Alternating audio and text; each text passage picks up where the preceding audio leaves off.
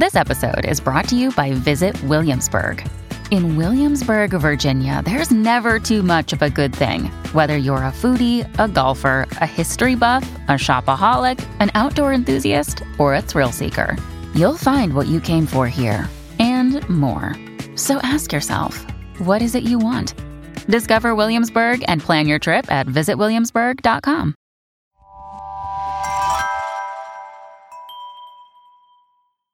Disinformation, powerful, pervasive, potentially destructive, and it seems to be getting worse. Why? Well, I'll give you a few reasons. First, wondrous technology has emerged in recent years and advanced quickly, indeed, often faster than our ability to adapt. Also, in the last 15 or 20 years, new media platforms have burst onto the scene with low barriers to entry and little rigor attached to ensuring that content is accurate and fair. Another reason the human mind is easily receptive to false narratives is just the way we're wired. In this episode, the first of several, we're going to talk about what can possibly be done about all this, what can be done to diminish this scourge of disinformation. I'm Paul Brandis, and welcome to this series. It's called simply Disinformation. And I'm Meredith Wilson, founder and CEO of Emergent Risk International, and I'll be providing analysis throughout each episode. A minute ago, I mentioned several things that are fueling disinformation: new technology, new platforms, the way our brains work. There's another problem, too. We're simply inundated, overwhelmed with disinformation, overwhelmed with data, overwhelmed with opinions that often masquerade as facts. This tsunami of disinformation that washes over us every day, I spoke about that with Megan Morelli. She's the editorial director at Medan, a technology company that builds software programs aimed at strengthening journalism, digital literacy, and the accessibility of information. One problem is just the sheer volume of disinformation. I mean, it's everywhere. It's voluminous. Fact checkers can only do so much. And that's the first problem. And then the second problem is that folks, whether it's cognitive dissonance, whatever the issue is, people are skeptical of what fact checkers say anyway because they believe what they want to believe. I mean, people tell me all the time, yeah, a fact checker from CNN or the New York Times, well, of course, they're biased. How do you overcome these kinds of things? I mean, that sort of bias and also just the sheer volume of stuff that isn't true. How do you overcome that? Yeah, that's a great question. And it's a good observation, too, that there are really millions and millions and millions of claims online.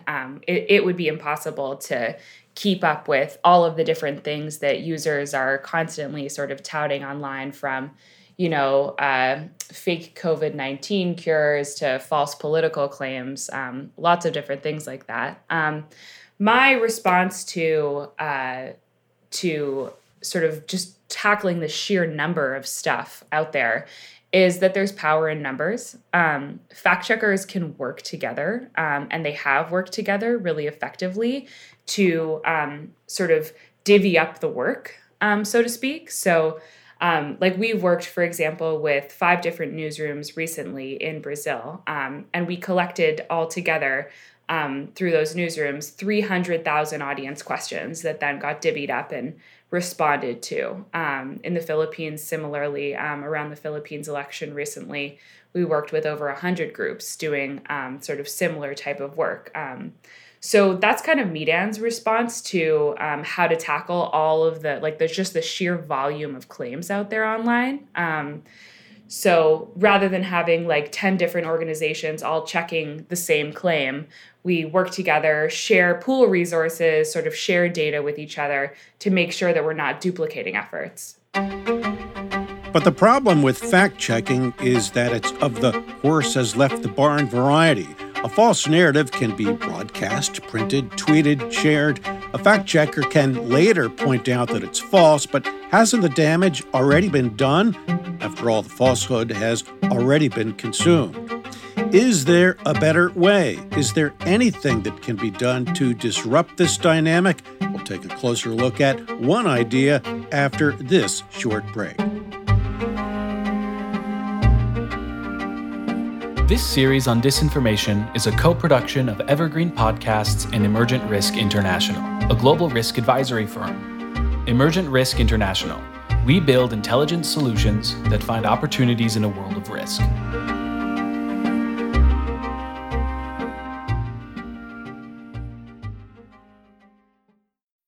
Sign up to The Economist for in-depth curated expert analysis of world events and topics ranging from business and culture to science and technology. You'll get the weekly digital edition, online-only articles, curated newsletters on politics, the markets, science, culture and China, and full access to The Economist Podcast Plus. The Economist is independent journalism for independent thinking. Go to economist.com and get your first month free.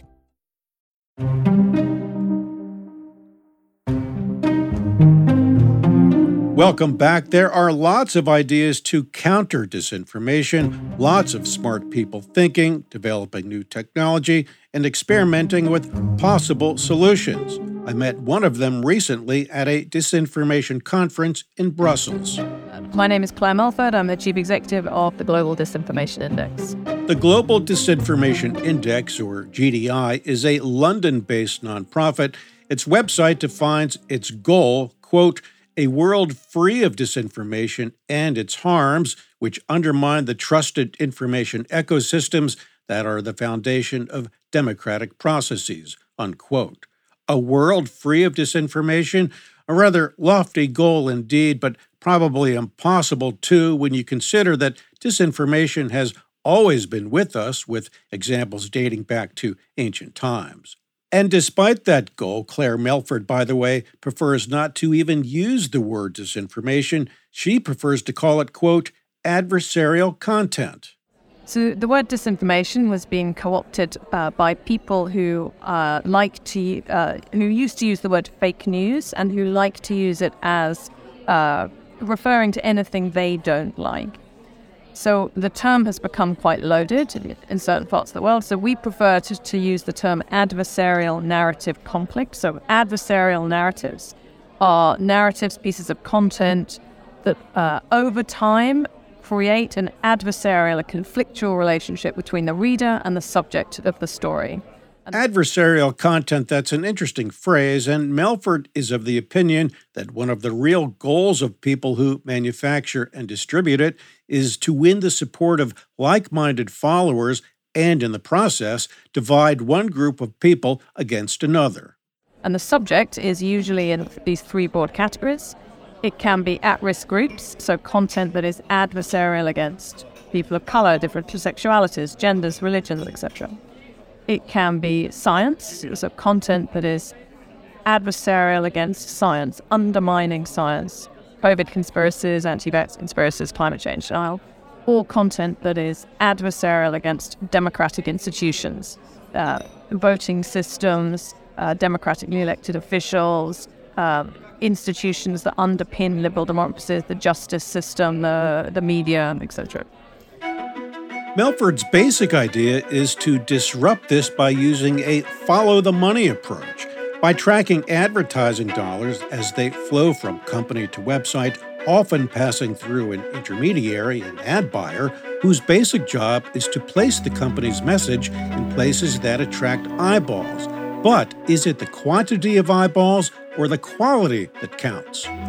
So if you are a media agency or an ad tech company, you have multiple responsibilities. Yes, you have to get the best reach for the greatest value, but most advertisers will also have other metrics that they are trying to solve for, such as the right type of people seeing your brand and the right brand spillover, the right context for your brand to be seen within. So it is more the days of reach at the lowest possible cost, which is where the internet was a decade ago. Those have long gone. And now most agencies, most ad tech companies are offering advertisers more control and more filters to ensure that they get the reach, but not necessarily at the lowest cost if the cost of that is quality.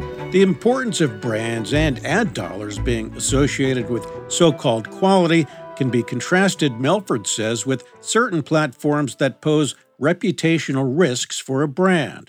The events of the last few years have made it quite clear to advertisers that there is huge brand risk to their brands from being associated with content that is highly divisive. No brand wants to be associated with anti-vax content, for example, which has led to significantly higher rates of death and illness from COVID, for example, or next to anti-Semitic content, which has led to examples like shooters going into synagogues in various places in the US and elsewhere and killing people. So advertisers don't want to be next to the content from a brand point of view, but increasingly, and I think the events of January the 6th made it extremely clear, people are realizing that highly adversarial, polarizing content has consequences for all of us that we don't want. We do not want our societies to fracture into unstable and ungovernable, violent places. One problem with this, though, is that companies sometimes have little control over where their ads actually appear. They let the intermediary, the ad tech company that does the buying, choose where their ads end up. And the advertising technology sector is so complicated that it's actually extremely hard for anyone to know where their adverts are going to end up, because ad inventory is sold and resold by multiple different people in a chain, all in the instant that we as a user click on the browser. There are multiple auctions going on, which can make the chain from the publisher to the advertiser incredibly difficult to track. That's why disrupting the current model is so difficult. The ad market and the way it works is built for efficiency, not political expediency. Some companies do try and take a more proactive approach here. One is Vodafone, the British telecom giant. It uses something called an inclusion list, a list of sites it considers acceptable for its brand to be associated with. But, like Melford says, many companies don't do that. And opposite of the inclusion list is something called an exclusion list. So an exclusion list is a term that advertisers use for a list of sites they do not want their adverts to end up on. And exclusion lists are used by media agencies and anyone who manages the advertising buy of advertisers on the internet. Dynamic just means that the list changes all the time as we assess new sites, new countries, new narratives. Sites go onto the list. So a lot of new sites went onto the list around the invasion of Ukraine, a lot of new Russian sites, Ukrainian sites, Serbian sites. And sometimes sites come off the list, either because they're defunct and they're no longer used, or sometimes because sites change their policies. Of course, this isn't a black and white issue. As I mentioned, ad dollars are often scattered about, landing an advertisement on countless platforms. This is where Melford tosses another phrase into the mix, something she calls narrative density. Yes, that's a term we use to describe what proportion of the content on a website is adversarial. So many sites will occasionally have a piece of content that is polarizing, divisive, or factually inaccurate. That can happen to any news outlet, especially if they don't have good policies and procedures. But many news sites are set up primarily to push a particular agenda. And so every single story on that site will be highly divisive, polarizing, and adversarial. So narrative density is a measure of the number of times, the density of stories on a site. Or on a television network, the amount of time, perhaps. How do you measure it on broadcast? We don't measure broadcast. We just look at open web news sites, but you could use a similar content. And there's more to it than all this, but let's take a step back instead and ask a few questions. Who's the judge here? Who gets to determine whether a website is considered to be of sufficient quality to attract ad dollars? I might have one opinion about a website and whether it's any good, and you might have another. So the idea of somehow rating websites, how exactly would that work? Movies have ratings. Food packaging has nutritional labels. Who would do that sort of thing for a website? I put that question to Meredith Wilson of Emergent Risk International. So I think it's going to be a bit of an uphill battle to reach people that most need to hear it. And I'm not certain if attaching labels to websites is something that can really take off without attaching government regulation to it. So I could see that working in some countries where maybe the population is a little bit more unified on, what constitutes freedom of speech and what doesn't.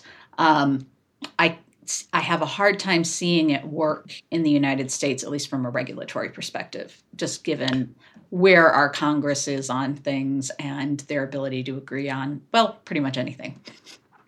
And just from a practical standpoint, I think people already have a sense, if they're being fair and honest with themselves, I think most people have a sense of what's reasonable in terms of being accurate and transparent in terms of platforms and channels that we don't need to name. I think people understand what's what without labels, right?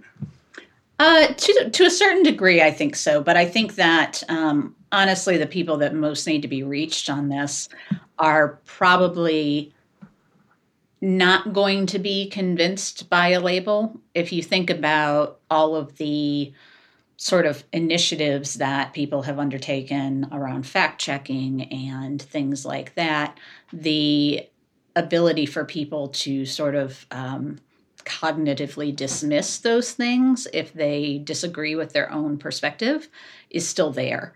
That said, there are some groups that are working towards this, and I know there's a couple right here in the United States that are doing something similar too. And so I am, I'm interested to see how it develops in terms of, kind of broader adoption of the idea.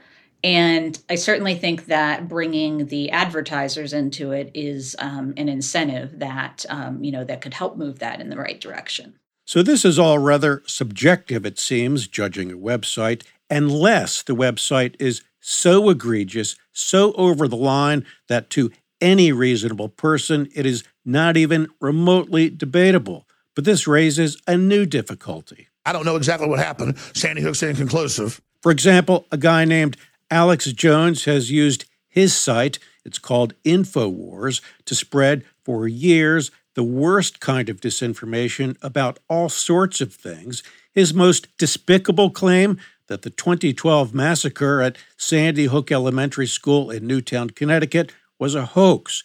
He has said the 26 people, 20 of them children, who were gunned down that morning are actually still alive. This disinformation has a multiplier effect. His followers, who buy into his slime, have harassed and threatened families of the victims, adding to their incalculable pain and suffering. They've sued Jones, and various court judgments have ordered him to pay more than $1 billion in damages. Jones has mocked this, smirking and condescending, and the legal wheels continue to turn. But here's the point about all this, and sadly it shows the limits of what Claire Melford is trying to do by disrupting the advertising market. You see, Jones's site doesn't have advertisers. Sure, there are one or two small ads for some kind of off-brand toothpaste and some cannabis products, but Jones survives by getting his followers to give him money, and they do. Try disrupting that. So tinkering with the advertising market, the flow of money and messages, interesting as that potentially could be, it can't stop hucksters like Jones from asking fans to dig into their pockets to keep him afloat, to keep the disinformation flowing.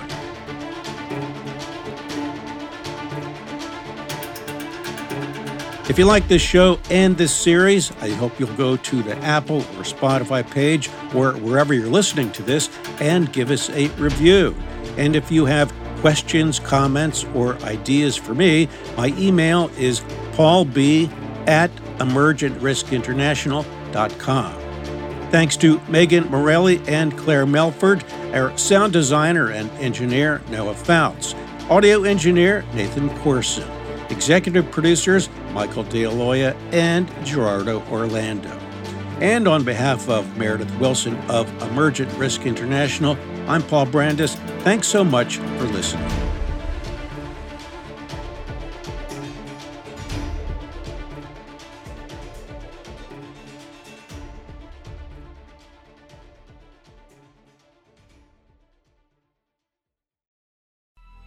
Coming up on 5 Minute News, I'm Anthony Davis. You might think it's partisan because maybe it's critical of one side or the other, but it's not, it's just the truth. And I think that's also something that's kind of unusual for Americans listening to the radio or to podcasts, because the news landscape in the States has been so partisan for so many decades. So 5 Minute News is verified, truthful, independent, unbiased, and essential world news daily.